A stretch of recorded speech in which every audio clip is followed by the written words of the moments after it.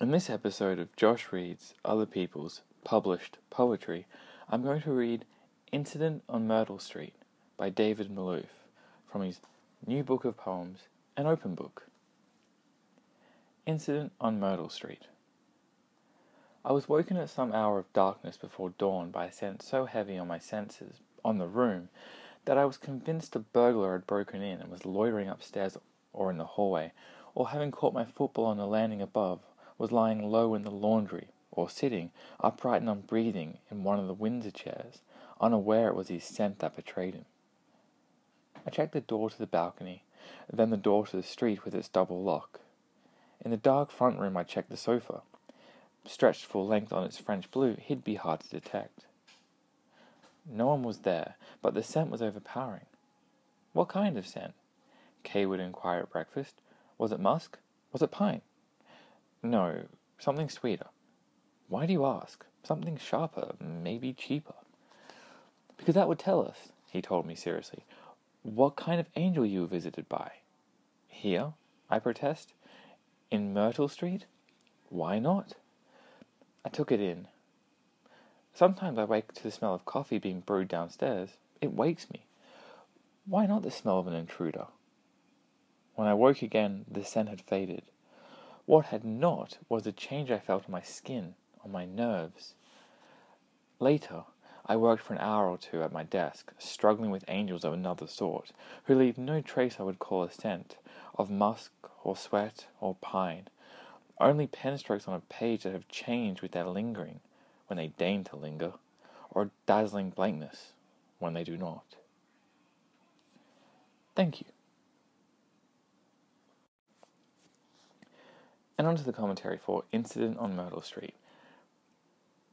David Malouf's new book, An Open Book, I was given this as a review copy from University of Queensland Press, and it's been many, many years since I've read a book of poems by David Malouf. So to get this one in the mail was really quite a nice surprise for it to rock up, along with another book from University of Queensland Press, the Jill Jones Viva La Real. David Malouf writes quite nice Australian poetry, and it is very Australian poetry.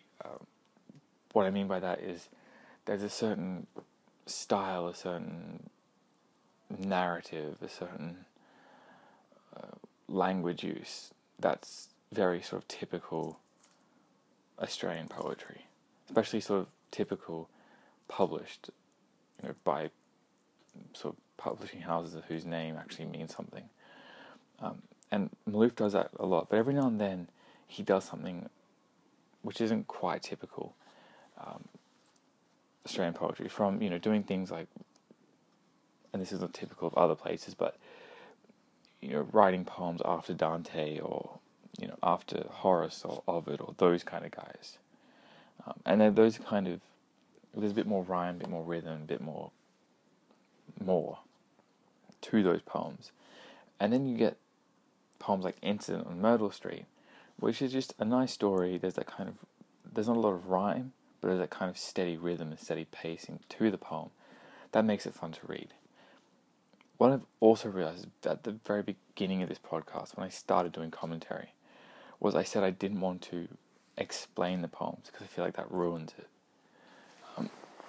Which is why I think in these commentaries I never go in depth on a poem, because I don't want to do that. I don't want to, dissect this poem by David Malouf and tell you what it means, because what it means for me is not what necessarily you as a reader or listener of this poem will get from it. I mean, as a writer myself, the last 2 and a bit stanzas really, I read that and went, yeah, I understand exactly what you mean.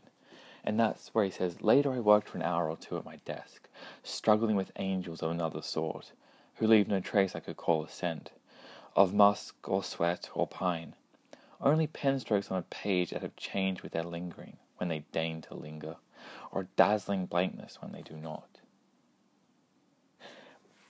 As a writer, that makes sense, and I feel like any sort of creative person who has to deal with a blank page or blank screen will sort of read that and get it. But the beginning of the story, that kind of, I have been in places where you hear those noises and you do get up at night and you do kind of walk around.